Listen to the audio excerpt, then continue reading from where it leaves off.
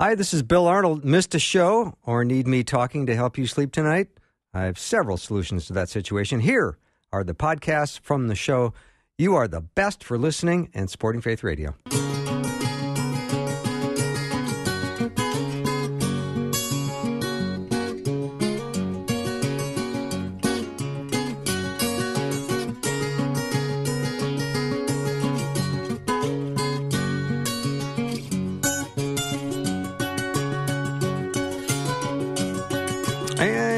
Welcome to Afternoons with me. I'm Bill Arnold, and we've got Thursday Guide Talk starting here in just a minute or two. And we're going to have a wonderful day. Dr. Mark Muska is going to join me in hour two, so that's the program for today. If you've got Bible questions, today is the day to bring them out, because we've got 2 hours of discussion with pastors and theologians and all-around great people. We've got the power panel in place. With the exception of Peter Capser, we have Pastors Tom Brock and Tom Parrish, and Agent 007 Justin Jeppesen. Gentlemen, welcome. Good to be here, Bill, as always. Yep. Let me start with my disclaimer. The views, opinions, and insinuations and lame jokes made by the guests do not reflect those of the show, the management, and the network. I would have to say that, right? Yeah, you do. It's protect yourself. Yeah, it is protection. Yeah. Wow. So you all doing well?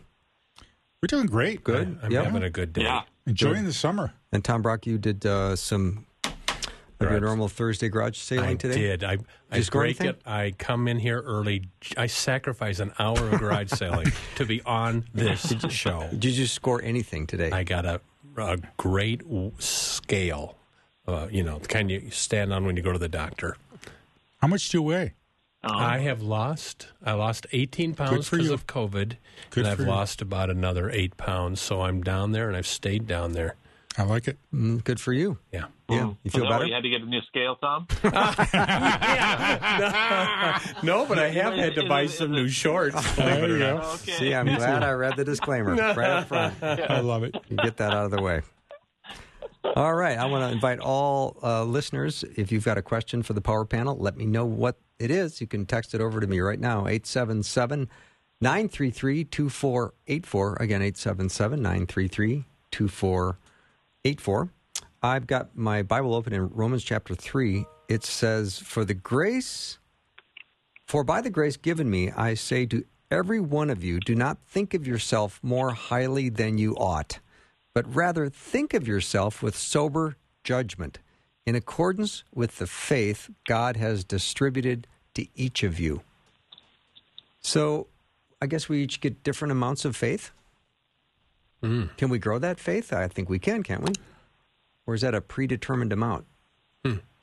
Well, it's kind of like a shelf, Bill, where you've got a bunch of things on the shelf. And as the Lord introduces, the power of the Spirit in your life, then He gives us all those things. Those are all ours. The question is, how many of those do we incorporate into our life? In terms of how I look at other people, how I talk about other people, how I study the Bible, or do I watch TV instead? So it's the choices I get to make, but I have the power that comes from Jesus, not me. And if I remember right, one of the 19 gifts of the Holy Spirit is faith. It is. And so here we all have saving faith that God grants us at salvation. Mm-hmm. But then there's a special gift, and these are people that just are able to have faith and know what to believe in and what to claim, and those people have a special gift for it. Mm-hmm. Yeah, I think that's a good point, Tom. And, I think I think often the gift of faith is coupled with the gift of apostleship, and that's lowercase a, not the office, but a gift of apostle, thinking of a missionary or church planter, kind of ones that pioneer new areas of ministry and maybe in areas of the world where the gospel hasn't reached yet. But I do think to a degree of, think about kind of our personal faith and our growth in the Lord. I think there is a relationship here between, again, it says, by the grace given to me, I say to everyone among you not to think of himself more highly than he ought to think. I think there's a direct relationship between, grace and humility. God gives grace to the humble, but the proud he sees from afar. He opposes the proud, but gives grace to the humble, as James 4 says. So I think there's a sense in which those work together, that we can continue to grow in grace, that as humility is produced in us, as we are humbling ourselves before the Lord, God continues to assign more and more faith to that, to us. And so I do think, Bill, that there is a relationship there, that it's not necessarily we've reached our cap of faith. I only have this much time, as this much time, as this much, and Bill, obviously is way much more than all of us. Yeah, of together, course. But I'm the host. But you're the host, exactly. But I do think there's a sense in which, God has positioned himself in a relationship with us in such a way that we actually can determine or even decide how much we want to grow. In other words, I don't think God is the one limiting our growth in our relationship with him. Often we are the ones that are bringing about that limitation. One of the real dangers that I've seen among people that receive Jesus, at 17, 18, 19, 20, which is wonderful, and I'm all for it. The problem is it's like getting married at 17, 18, or 19, and now you've been married 50 years. And somehow the zing, the excitement isn't there unless that is renewed. And what we need to do is not think that somehow we deserve all this that we've gotten, or not think that somehow we're special, that Jesus selected us and called us and we believe in him, but that with that humility to recognize who we are, what we're called to do, and give him thanks, and be as excited about Jesus today as we were 50 years ago. And I like the verse from Romans, faith comes by hearing, and hearing by the word of God. So how do I get stronger faith? It's by listening to the word of God, reading the word of God, listening to good biblical sermons. Faith comes by hearing, and that's why faith is something that I need the word of God to grow. And let me push that just a little further. That word hearing in the original language does not simply mean the ears. Mm-hmm. It means the heart. Faith comes by hearing deeply in your heart. And when you hear deeply in your heart, you react to it. You do something with it. I mean, how many people hear the word but don't do anything with it? It's when you hear it and do something with it, that's marvelous. I also want to say thank you to Rosella, who corrected me. I said Romans 3. I meant Romans 12:3. Oops. On that verse. And nobody caught it? Nobody on the power panel caught it, so you're all fired. Well, why not? We're out the door. The 12 was cut out. When you said Romans 3, I turned to Romans 3, and then you started reading, and I was like, that's Romans 12. And then I was like, 12:3. Oh. So anyway. Acting with humility, we didn't want to embarrass you. Exactly. That's a good point, Tom. Thank you. One other thing, guys, that comes up, I was just, I think that, the context here, in terms of exercising faith, is the outworking of the various spiritual gifts that God gives to people. And so I think part of what Paul's getting at here in terms of us thinking not more highly than we ought to think, according to the faith assigned, is the comparison trap that we often find ourselves in when we compare one spiritual gift to another. And we know Paul, wrote extensively about that in places like 1 Corinthians 12, where we have the tendency to elevate and highlight and place a disproportionate value on some gifts versus others. So I think part of what Paul's getting at here is, we need to think rightly about the gift that God has given to us and have faith to activate that into our lives, and to recognize that the value that gift has as God bestows it upon us according to his grace. And so that's having gifts that differ according to the grace given to us. Let us use them. So we're going to have different gifts, and different gifts require different kind of tailor-made faith, so to speak, for each individual as we function within the context of the body of Christ. And I just this morning I was reading what 1 Corinthians 12 about the spiritual gifts. And God, the Holy Spirit, apportions to each one individually as he wills. And that means the Holy Spirit determines what gift you get. You don't determine it. The Holy Spirit does, which is why I believe in speaking in tongues, but I have an issue with churches that teach you have to speak in tongues to have the Holy Spirit. Well, Paul says not all speak in tongues, do they? The answer to that is no. And so I think your point about humility, if the Holy Spirit is the one who's appointing who's a good preacher or who's a good giver or who's a good person with wisdom, that'll help us keep humble because the Holy Spirit's the one who's putting that out. Interesting perspective, gentlemen. Thank you for your answers. Heidi would like to know, she's been wondering lately about how Jesus was able to fast for 40 days, according to Matthew chapter 4, verse 2. Any thoughts on that? It's rough. It can be done, though. I mean, people have fasted 40, 60, 80 days. Water's a different matter. Yeah, that's right. You got to have the water. But in terms of the actual fasting, I've known people, I remember I went to a Bill Bright Campus Crusade event, and Bill had just come off a 40-day fast. And I actually got a chance to talk to him. I said, so what did you eat during those 40 days? He said, I ate nothing. Yeah. I drank liquids. Right. And he did it. Yeah. Now, there is a place or two where I think it said of Moses, maybe, if I remember right, that he ate nor drank for 40 days and 40 nights. And I think that one had to be a supernatural fast, because if you don't drink for 40 days, you're dead. Yeah. Yeah.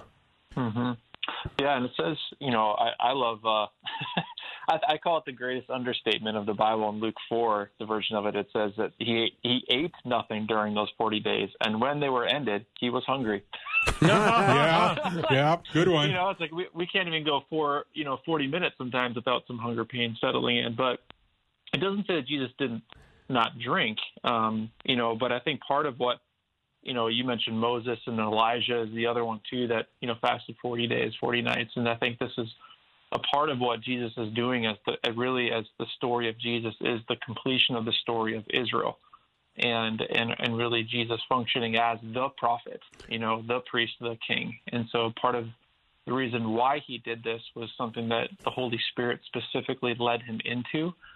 And I myself have never done a 40-day fast. I have a close friend who's done it 2 different times where he's done just liquids, but it definitely is possible. But if you think, and again, it goes back to grace. Fasting is a grace, so it's not something that we're supposed to try to do and exercise our own willpower to accomplish.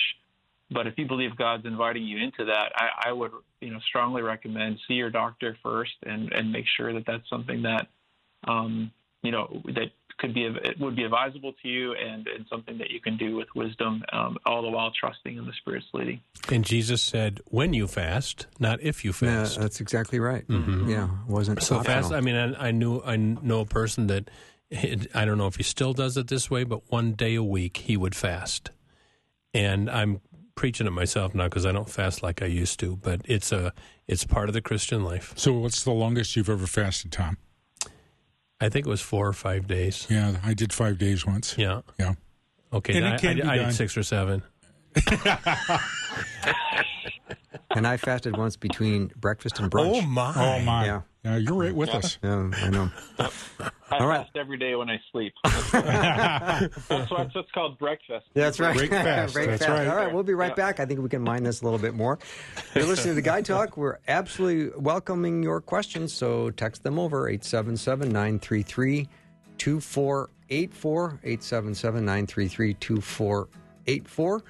You can specify who you would like to start answering your question if you like, or I'll assign it to somebody, or we'll just go from there. Again, 877-93-FAITH. Be right back.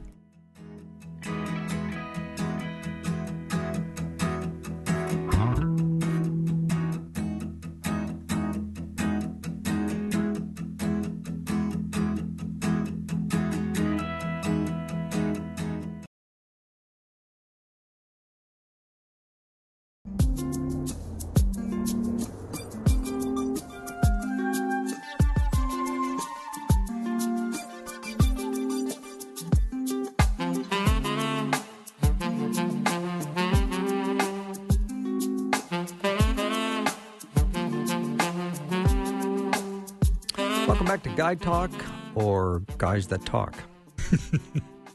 Here's a good question, gentlemen. What is meant in 1 Timothy 2:15 about being saved by childbearing? Tom, you're an expert on this. Go ahead. Well, 1 Timothy chapter 2. 2:15, Yep. yes. And Paul has just said that women should not preach over men in the church. And then he keeps going about women. And he says, but women shall be saved. Now, there's 2 ways to handle this. Through childbearing, meaning generally, you have faith, God will keep you through the childbirth process. You'll generally, normally, not every time, but generally, normally make it through. That's one possibility. The other possibility is the women will be saved through the bearing of the child, and some people think that's a reference to the birth of Christ. again, on something like this, you want to take out the old ESV study Bible. They're very good at telling you the various interpretations, and they'll give you this is a very difficult verse. What do you mean you're going to be saved through childbearing? Does that mean if I don't have children, I'm not going to be saved as a woman? And you don't want to say that because Paul elsewhere says, be a virgin till you die. If that's preferable, 1 Corinthians 7. So if it's a tough verse, that's why we need Bible commentaries to help us. They're very helpful. And one of the things I like about whether it's the ESV Study Bible or the other good study resources out there, and one of the things that came out of the Protestant Reformation is Protestants developed a concept called doctrines, and doctrines are biblical truths is really what it means. But they said, unless we have two clear passages that talk about this, we'll recognize the passage is real and from the Bible, and we'll preach it and we'll acknowledge it, but we're not going to make it binding on people that somehow this has got to happen. Where the salvation one, you look at how many references there are. There are multiple references in there. The one with childbearing, you look around the world back then, you look around the world today. You go to Asia, you go to Africa and elsewhere. Women die still at a very high rate through giving birth to children. And it's really kind of shocking to see that. So I believe what the Word of God says, but I'll be honest, after all the years of studying, I just kind of look at that verse and I go, I'm not quite sure. Yeah, I don't know if I have much to add there. I was trying to look up. There was a book that was written called "The Hard Sayings of the Bible," and if you have a physical copy of it, I mean, it could stop a car. So it's thick. So this is definitely one of the one of the hard sayings to be sure. And I think there is kind of a lot of different layers of things going on here, but I do definitely think there is something connected to the fact that right prior to this, Paul is talking about Adam and Eve, and again, she will be saved through childbearing. And I think that there's a sense in which this goes back to what theologians call the proto-evangelion in Genesis 3:15 that talks about that the seed of the woman will crush the head of the snake, but he will bruise his heel. And really this idea of talking about just the way God has set up for humanity to be multiplied through childbearing, to multiply his image throughout the world is pointing to Christ. But Paul is also very clear, and elsewhere, just prior to this, that we have one mediator between God and man, the man Jesus Christ, and his desires for all to be saved. So we know that childbearing in and of itself doesn't save somebody, but we know that Jesus entered into the world through that very process. Okay, now that you've totally confused us with proto-evangelion, do you know what the definition of evangelion is? Good news. The good news. The word that we get the gospel. Yep, exactly. And then the proto, what's the definition of that? First. So the first good news is what you're talking about with Adam and Eve. Genesis 3:15. Yep, excellent. All right, and I agree with all you guys. Yeah. There we go. I'm feeling so much better. Now, here's a question. Having exhausted all traditional and applicable options, many are suggesting I use medical cannabis for chronic pain, but as a Christian, I feel conflicted in this decision. They use various verses for and against, but what are your thoughts scripturally speaking? I think I wouldn't smoke it, but I'd take a pill or I'd chew a brownie or whatever that means. I don't know. Maybe I wouldn't do that. Well, but I think it's like anytime we take a drug, it comes from a plant in most cases. And so if it's gonna, and I don't think medical marijuana makes you high if you take it properly. Am I right? No, it doesn't. No. Yeah. The THC I think is removed.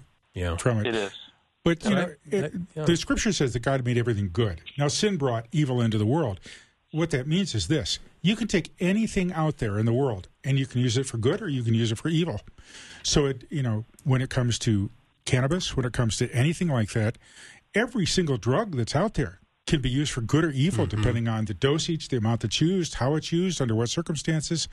So I don't think there's a specific scripture verse. I think the verse I'd apply to that is ask the Lord for wisdom. In your case, asking for wisdom, how to go about it, and what is the proper way to use this. And by all means, do it under a doctor's supervision. Get with somebody that actually works with this and knows what they're doing. Well, if you think about... sorry, Justin, go ahead. No, No, I was just going to say, I think there's a scripture, a principle in Scripture that I think that I always point to when it comes to things like this, and Paul in 1 Corinthians 6, he's talking here about, fleeing sexual immorality and talking about a number of different things that the Corinthian church was wrestling with. And he says in verse 12 of 1 Corinthians 6, all things are lawful for me. And that's in quotations, which means, likely that he's quoting something that the Corinthians were saying, and often, probably saying that as a phrase to try to justify certain, often sinful behavior. But then Paul gives his own commentary. He says, but not all things are helpful. All things are lawful for me, but I will not be dominated by anything. So I think you need to, when it comes to things like this, is it lawful? Is it helpful? And does it have the potential to dominate? In other words, to enslave you, to make you become addicted to? And I think those are sometimes helpful principles. So on one hand, is it lawful? Well, yeah, it actually is lawful. It's okay to do that. If it was illegal to do so, then that'd be one of the ways that we'd honor God, by honoring But I the will tell you, one of the signs to me that America is hugely on the decline are the states that have legalized recreational marijuana. Sure. I mean, that to me is a different question. Oh, it is. Yeah. I know it is. I'm just making my point. Yep. I turned on TV 2 nights ago. Yeah, every time you start a sentence like that, I get nervous. So, just so you know. Yeah, this is okay. Just so proceed cautiously. You're not going to disagree with this. I happened to turn on a horrible new ABC TV show called Celebrity Dating Game. Okay. I watched the last few minutes. The woman is not interviewing 3 men behind the curtain. She's interviewing a man and 2 women, and she picked the woman. And I'm thinking, man, is America in trouble. Mm-hmm. Yeah, you need to remember, too, and this is where it's going to be difficult. Yes, marijuana was highly misused when I was growing up through the 60s, 70s, and on today. But now there's a whole industry of medical marijuana. And you've got people out there literally, scientifically growing this stuff to its best potential that is then used by laboratories, used by doctors, used by others, help people with chronic pain, to help people with all kind of brain disorders. And it doesn't work for everybody, but no medicine works for everybody, but people are getting real relief. And I think that if we think that through, if we use it properly, that's one thing. If it's used improperly or illegally, that's a different matter. Right. And to be clear, too, just because something's a law, doesn't mean it's moral, right? And so I'm not saying that that's why Paul goes on. Is it helpful, to not be dominated by it? And so I think that's, encourage this listener to pay attention to your conscience. And, and if your conscience feels pricked and you feel conviction against using it, then we can trust the Lord that he'll provide another option, even though at this point it seems like everything's been exhausted. That's why you don't go to the state fair anymore, because cheese curds are illegal, but they're immoral. Yes. All right. We'll be back with lots more guy talk. Maybe even find out what else Tom watched on TV. If you have a question. I just watched a couple of minutes of it, Bill. If you have a question, let me know what it is. You can send the text to 877-933-2484. 877-933-2484. If you like the traditional old email way, bill@myfaithradio.com. I'll get your question that way as well, bill@myfaithradio.com. The Power Panel, Pastors Tom Brock, Tom Parrish, and Justin Jeppesen will be right back.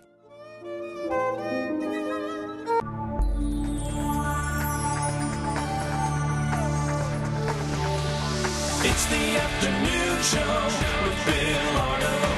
Prime time, drive time. Let's get it started. Jump in your car. Yeah. What's for dinner? Hey. It's the afternoon show with Bill Arnold. So glad that you can be with us today. If you're just jumping into your car wondering what's going on the show today, well, it's Guy Talk, and Pastors Tom Brock, Tom Parrish, and Justin Jeppesen are making up the Power Panel. Peter Kapsner is off today doing something with his family. I guess that's a valid excuse, right? Sure. Yeah. It is. So we'll leave it at that, right? Sure. In the Garden of Gethsemane, Jesus asked if his disciples would stay up and pray with him. Now, we're always so goal-oriented when it comes to prayer. What do you want me to pray for you? Isn't that kind of what it is? I have a prayer request, right? Right. What would have been the prayer request from Jesus that night if they said, well, what do you want us to pray for? It's total speculation. Well, no, I think I think there's an answer to that one. Yeah, and what is it, Tom? Well, the answer is... What did Jesus tell them to pray? Well, that you don't fall into temptation, for one thing. But also, if they were going to align themselves and pray with Jesus, it was that he would do the Father's will. So you got the two together there, direct statement and indirect statement. He said specifically, pray that you may not fall into temptation. The spirit is willing, but the flesh is weak. Yeah. So I know that part. Okay. Yeah, but you often think about the mission that was before Jesus, that he would go to the cross. And I'm thinking we're so goal-oriented when it comes to praying. Now, I think I get up every day and say, lead me not into temptation, but deliver me from evil. Right. Yeah. But, not too many of us are willing to pray, Father, I'm willing to die for what you're calling me to do. Good point. The disciples certainly didn't understand that, and quite honestly, most Christians don't understand that. And those that I know that have been martyred, and talk to people that were there with them right at the very end, it didn't even dawn on them until the last moment. And then their faith kicked in, and they're willing to stand for the name of Jesus no matter what. And that's always been my prayer. I can sit here and say, yep, I would not deny Jesus' name. I would stand for him. I'm a human. I would much prefer that when that moment comes, if it does come, like Jesus, I can say, Father, thy will be done. Yeah, that's a really good question, Bill. And I think, I think this should cause us to go back to see the broader teaching of around prayer and just what Jesus modeled. And I love Luke's version of this, and it says that he came out and went, and it says this, as was his custom. And and I think that the only reason why we have any of Jesus' prayers written down for us is because he actually prayed with other people who heard him pray what he prayed, and then the Spirit brought it to remembrance. And so I think there's something that's powerful here, that when we not only, Bill, are we so often goal-oriented, or kind of we want some prayer to produce something, we're also overly individualistic in prayer, whereas Jesus is primarily communal in prayer. And he definitely went off by himself to a desolate place and prayed by himself, but he so often prayed with his disciples.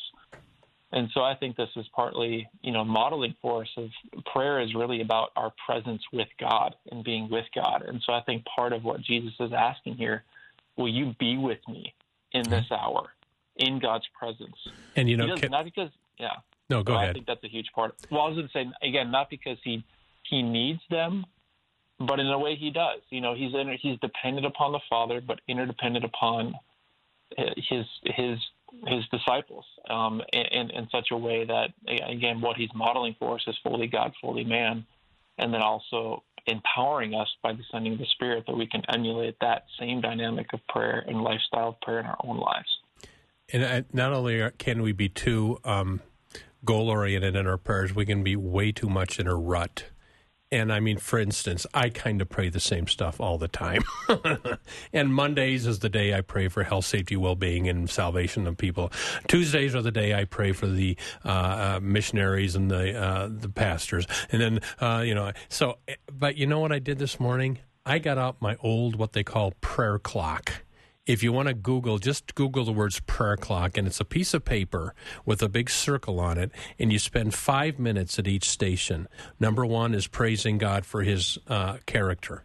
And number 2 is listening to the Lord. And then number 3 is scripture praying. And then number 4, making personal requests. And then number 5, praying for the world. And then number 6, you go around the prayer clock, and sometimes it's okay to say, Lord, what I normally pray for, ditto, and then you just go into the prayer clock. And something to me feels funny doing that, like, I'm in trouble now. I got to put in my... No, but you got to God knows what you normally pray. Just say, Lord, what I normally pray, would you just do that? And now I'm just going to pray freely, pray the prayer clock, whatever. But I can really get into a rut the way I pray, where it's kind of boring. And I wonder, is it a little boring to the Lord? And it's okay to break out of the rut and just pray differently. I think the authenticity of the Gospels is what impresses me, Bill, when you look at that Garden of Gethsemane scene, because shortly afterward, of course, they come and arrest Jesus in the garden. I think of Mark's Gospel, and I'm a writer, and I love to write, and sometimes I write things about myself in the writing if it's appropriate, but I usually try to put it in a good light, not necessarily, was I stupid when I did that. But you look at Mark's Gospel, and there's a portion in there where the writer says, and there was a young man in the garden, and when they came and took Jesus, they grabbed him, but stripped off his cloak, and he ran away naked. And almost everybody I've read says, that was Mark. Mark, the writer of Mark, is saying, yeah, I was there as a kid. And I'm sure that when that was read in churches, when Mark was still around, everybody kind of looked at Mark and smiled, but very honest. And that is a way of writing that tells me how authentic the Gospels are, because you don't find any other writing like that in history. It's phenomenal when you see the little anecdotes that are thrown in there that normally you wouldn't throw into that kind of writing. When I think of people saying, let's pray, usually the first response is, well, what are the prayer requests? Right.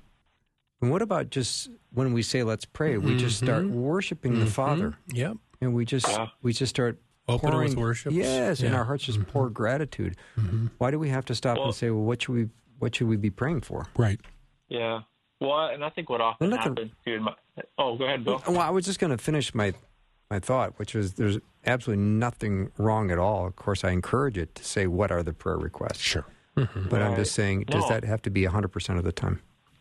Right. Right, absolutely. Yeah, and I think it's my experience, again, not to be overly critical about this, but when someone says, are there any prayer requests, normally there's a lot of blank stares, for a period of time. But what often happens is, there's usually a sharing time that occupies most of the time, and the least amount of time is actually spent praying. And I think I often don't know what I need to pray for until I spend time focusing on God and worshiping Him and thanking Him and surrendering it to Him. And I think really that's where, I cut myself off and think in the last thought about us, and we have to hearken back to Jesus' teaching on prayer. And then think about the Lord's Prayer and where He seats requests in the context of the Lord's Prayer. It's after a time of worshiping God as Father, as holy, and then a time of surrendering to His will and wanting heaven to come to earth. And then it's give us this day our daily bread, forgive us our trespasses and sins, then lead us not in temptation. So I think that, the primary expression of prayer that we see in the life of Christ and in the New Testament, and all Scripture in general, is that of praise. And Bill, what do the crop dusters pray? They always begin with, let us spray.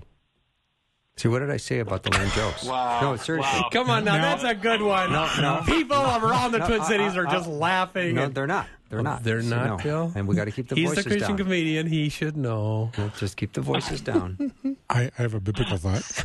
A biblical thought? I've taught that prayer wheel for 40 years because I remember reading the book and preaching through, teaching through that. I've been privileged to lead a lot of prayer groups. Here's the problem, Bill. When we start with that, the first thing is praise. And whether I would lead 1 minute on each part for 12 minutes or 5 minutes on each part for an hour, it is the praise that's the hardest one for people to do. Then I think the reason is for that, in their worship services that you go to, I don't know where all of us go to church, but you go to church, how do we praise? Well, it's usually through song. You take the song out of it. If the pastor simply stood up there and said, okay, we're going to take 15 minutes now just to praise the Lord, go ahead and say whatever you want to say, most churches would be silent. They would struggle with that.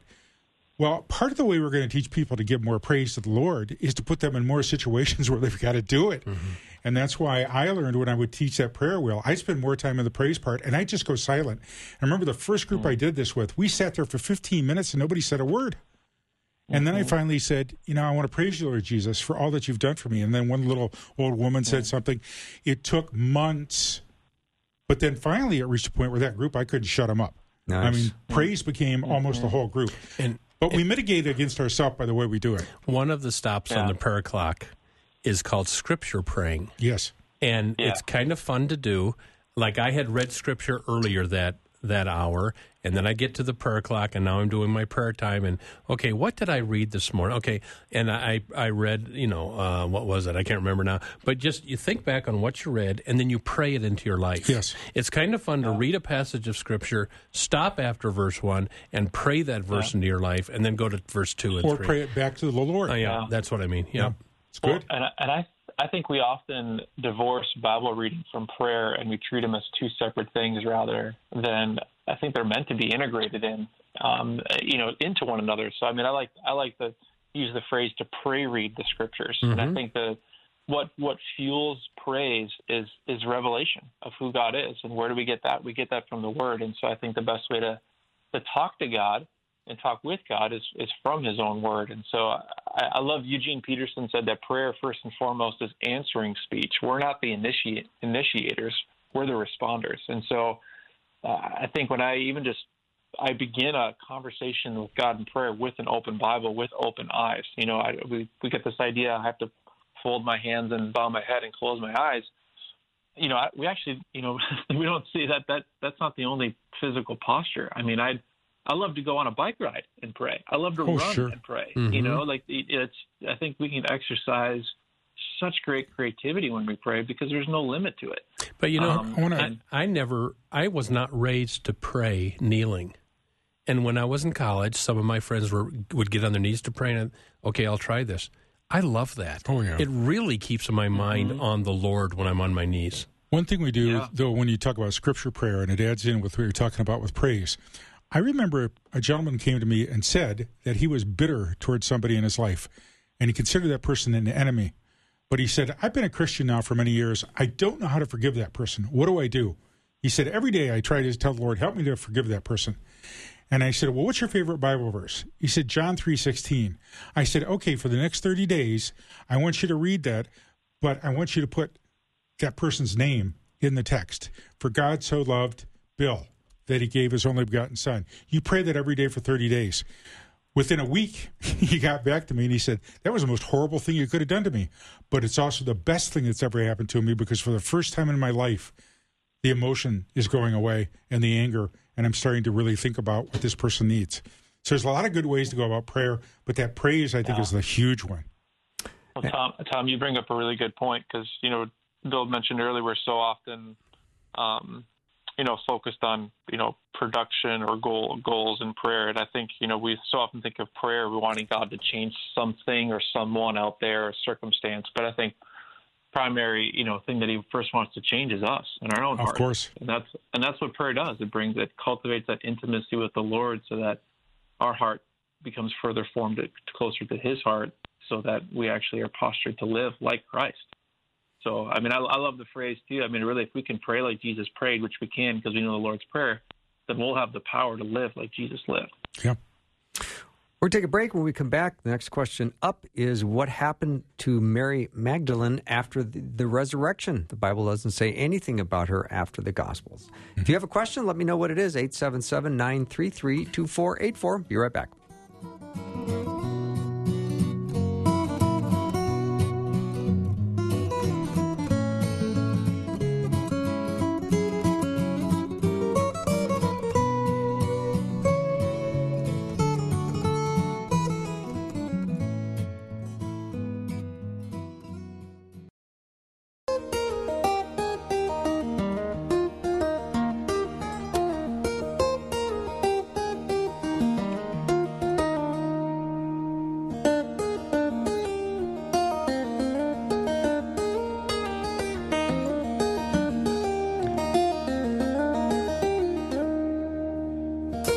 Welcome back to the show. Guy Talk is from now until the end of the hour, which is approximately 12 minutes. So get your questions over to me, 877-933-2484. A listener wanted to know about whatever happened to Mary Magdalene after the resurrection.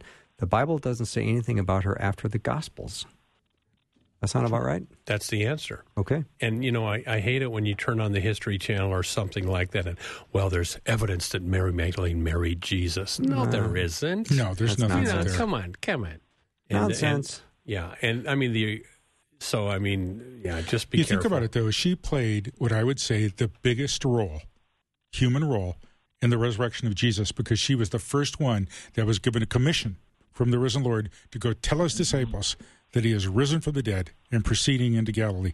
That is phenomenal. Think about that. What a privilege that would be to have that announcement to make to the whole world. And then have nobody believe you. Well, yeah. They got kind of shocked, though, when they discovered it was all true, and then her status went up a little bit. Yeah. Mm-hmm. All right, Justin. If you're not going to jump in, I will move on to another question. Go for it. It's hard to say much where the Bible says so little, right? Of course. I think there's not a lot we can mention here. I mean, there's different legends that say that, she married the Apostle John, or, accompanied him to, when he pastored in Ephesus, different things like that. But, that is speculation. We don't really have any, I think, good verifiable historical evidence, and certainly not much is said within the context of, her life within the story of the Gospels. But again, as Tom already said, I think it's really powerful to know that, I mean, she was given the commission, and even though she wasn't believed at first, I don't think she stopped. She probably kept on going and just spent her life as a witness to the resurrection of Christ. Oh, yeah. All right. In the Gospel of John, where Jesus calls himself I am at least 7 times, my pastor said that the I am is a title for God. Can the panel clarify this? And why is this important? When Moses was in front of the fiery bush, 1300. Burning bush? Yep. Yeah, burning bush, I'm sorry. About 1400 BC. Okay, God, what's your name, so I can tell the Israelites what your name is? And God says, I am who I am, from which we get Yahweh or Jehovah. Right. And then Jesus says, I think it's 8 times, I am the good shepherd. I am the light of the world. I am the bread of life. And people believe, and I think properly so, that he is patterned. Well, before Abraham was, I am. And the Jews picked up stones to throw at him because he, being a man, made himself out to be God. That's they said it was blasphemy. John 8, I think. So. Yes, exactly. Yeah. And I think that, another powerful place in that in John is that, at the garden, at his arrest, and then he steps forward to the crowd of, the mob and the soldiers and says, who are you seeking? They said, Jesus of Nazareth. And his response was, I am he. And it says, upon hearing this, they withdrew and they fell back to the ground. And so you think even just the sheer power of the glory of God in Christ. And, and even in the Greek here, and Tom's more of the Greek geek amongst us all, so you can correct me, but the Greek version of I am is ego eimi, and when you look at that in the original in the Koine Greek, that's the phrase that Jesus uses. Yep. I am, I am He. So, and again, it's very much pointing back to He's making Himself equal. Well, it's a title. It's not a part of speech like we use in English, like I'm going to the store. It was a title that no Jew would use. No Jew would use the term I am because they knew immediately what that meant. But I would, if the Jehovah's Witnesses are at your door claiming Jesus is not God. They were here recently. Yeah. I would not go to those passages because those are more indirect. I know. I'd go to the direct passages. John chapter 1, Colossians chapter 1, Hebrews chapter 1, Philippians chapter 2. Jesus, though he was in the form of God, did not count equality with God a thing to be grasped, but he emptied himself, became human. So I think all those things do point to Christ's divinity, but the really clearer passages are what I take people to. I had 2 wonderful Jehovah's Witnesses come by. I always let them in. I mean, I genuinely love these people. They just don't have the full story. Well, I have hanging on my wall made out of wood. My son and I made it the sign that hung over Jesus in 3 languages. So you got Aramaic, you've got Greek, and you've got Latin. And the Aramaic you read backwards. The other 2 you read forwards. Many scholars believe... The Hebrew you read backwards. The Hebrew you read backwards, right to left. The other 2 you read left to right, like we do in English. It's interesting because many scholars believe, and I do, that the first letters, it's called a tetragram, on the Hebrew words spell Yahweh. And that's why the Jews were so upset. Don't put that sign up there. Now, whether Herod understood that or not, but when the Jehovah's Witnesses were at my house, this must have been an area supervisor, he looked at the tetragram and he just raised his eyes because the other guy who was with him said, what does that say? So I explained it to him. And the one turns to the other and goes, well, you never told me that. So I don't think that went well that day. There's a comedian named Gary Muledeer, and he has this bit about Jehovah's Witnesses coming to his house and says, can we come in? And so he invites them in and gets them some lemonade, and they sit down in the living room. And he says to them, so what do you guys want to talk about? And they said, we don't know. We've never gotten this far. Wow. I'll tell you, though, honestly, for a Christian out there, if they come by your house and you have the time, invite them in. Sure. Talk to them. And usually, and they always want me to take the Watchtower. magazine and whatever else, and then I offer them one of my books. And they won't take it. They won't take my book. But I said, I'll tell you what, I will take the Watchtower if you can answer one question for me, but if you can't, you need to take my book. And the supervisor agreed. I couldn't believe that. I said, here it is. Jesus has spoken to me. I know I'm forgiven. I know I have eternal life. I know, I have peace inside. I know that when I die, I'm going to heaven. What have you got that's better than that? I watched him close his book, stand up and say, it's been nice being with you, and they walked out the door. Didn't take my book either. They don't have assurance. No, they don't. They don't, because they're in a works-based. I asked a Jehovah's Witness, this was the smartest Jehovah's Witness, old guy that I'd never met. And I said, okay, how are you saved? Well, by doing the work of the kingdom. And what is the work of the kingdom? Well, in the book of Acts, they went door to door.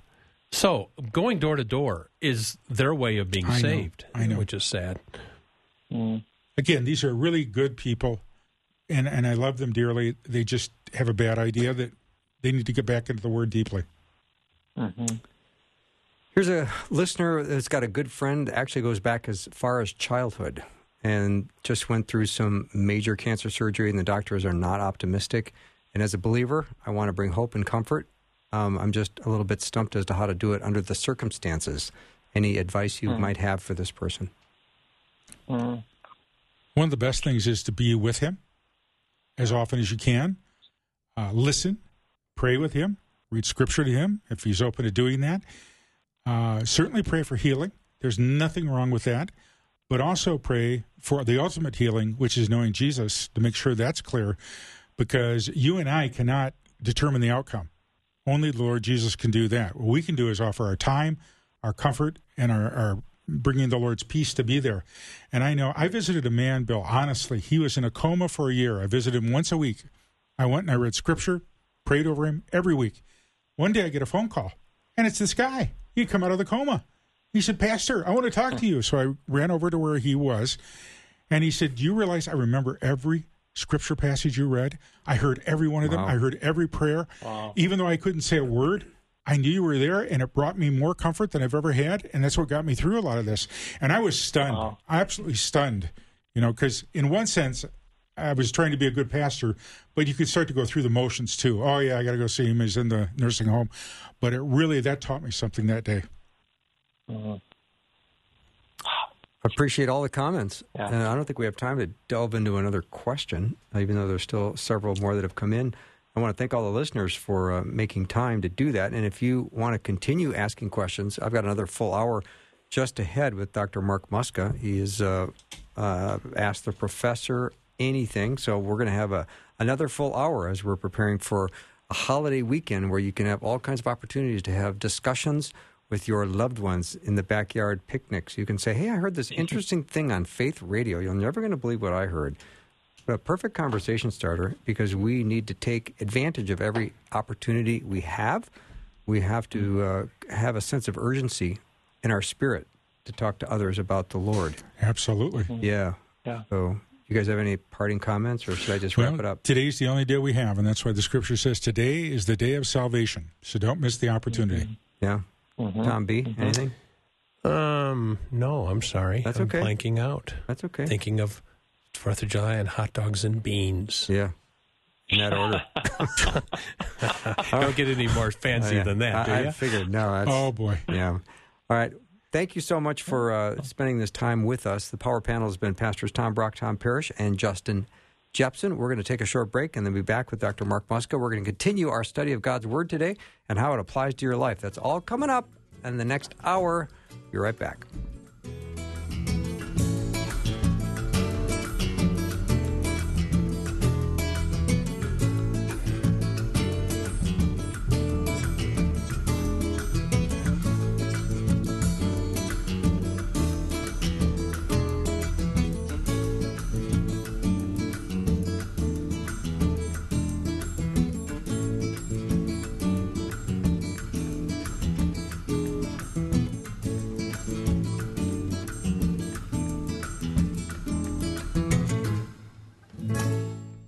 Thanks for listening. Programming like this is made available through your support. Information available at myfaithradio.com.